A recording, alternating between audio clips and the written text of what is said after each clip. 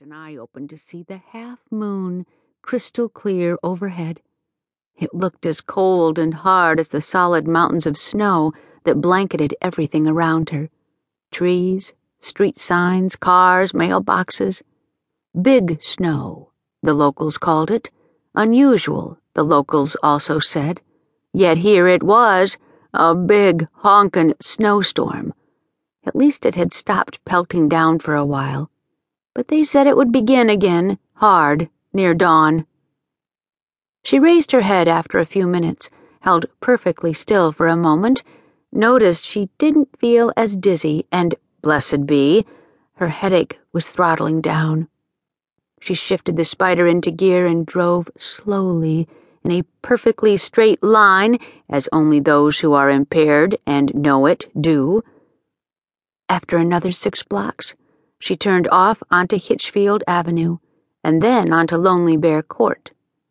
She saw her building up ahead on the right, a duplex with her 1-bedroom unit on the bottom and Henry Stolzen's on top. She turned into her parking spot next to Henry's, drew a deep breath, thanked the Almighty she was still alive, and even better, not in jail. She promised good works, she told herself she wouldn't forget by morning, as she slogged through the snow to her front door. She was shaking with cold when she finally fit her old-fashioned key into the lock and the door opened.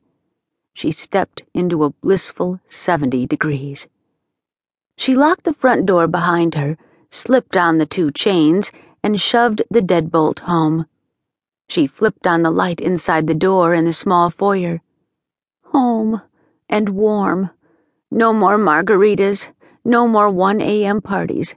I'm now a sensible woman, resolute and determined, and the director of Stanislaus can go compliment someone in the read section. Delcy bypassed the living room and went straight to the kitchen, swallowed 3 extra strong aspirin, and drank 2 full glasses of water. She wiped the back of her hand across her mouth and walked through the hallway to the bathroom, turning on lights as she went. A hot shower. That was all she could think about.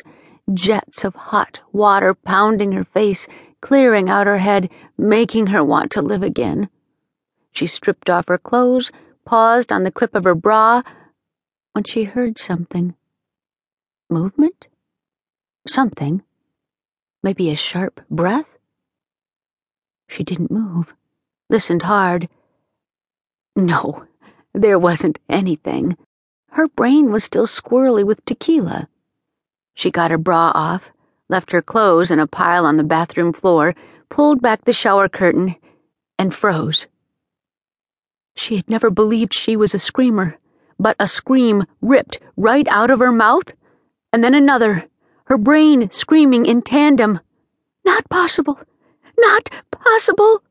Her breath caught when she heard the sound again and whirled around, but she didn't have time to be afraid before something hard as a brick smashed her on her head, and she didn't scream anymore.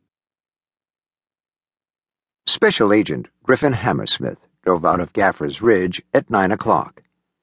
After chowing down the best blueberry waffles he'd eaten since his Aunt May's famous Sunday brunches. He'd enjoyed his trip from San Francisco across the country, seeing friends and relatives on his way to his new posting in Washington, D.C.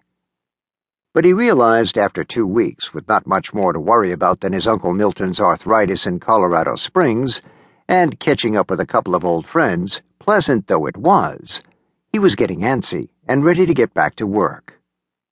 Griffin looked up at the bloated dark clouds pressing down, promising more snow.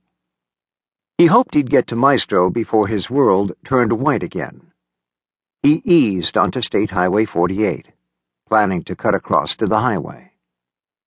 His cell buzzed. Yeah? Who's this? This is Ruth, Agent Ruth Noble. I would have called you sooner, Griffin, to see when you'd be arriving in Maestro and arrange to meet you. But we've got something of a situation here, and I'm helping my husband, Dix Noble, he's the local sheriff, figure things out. A situation? More a puzzle. It's pretty weird, actually.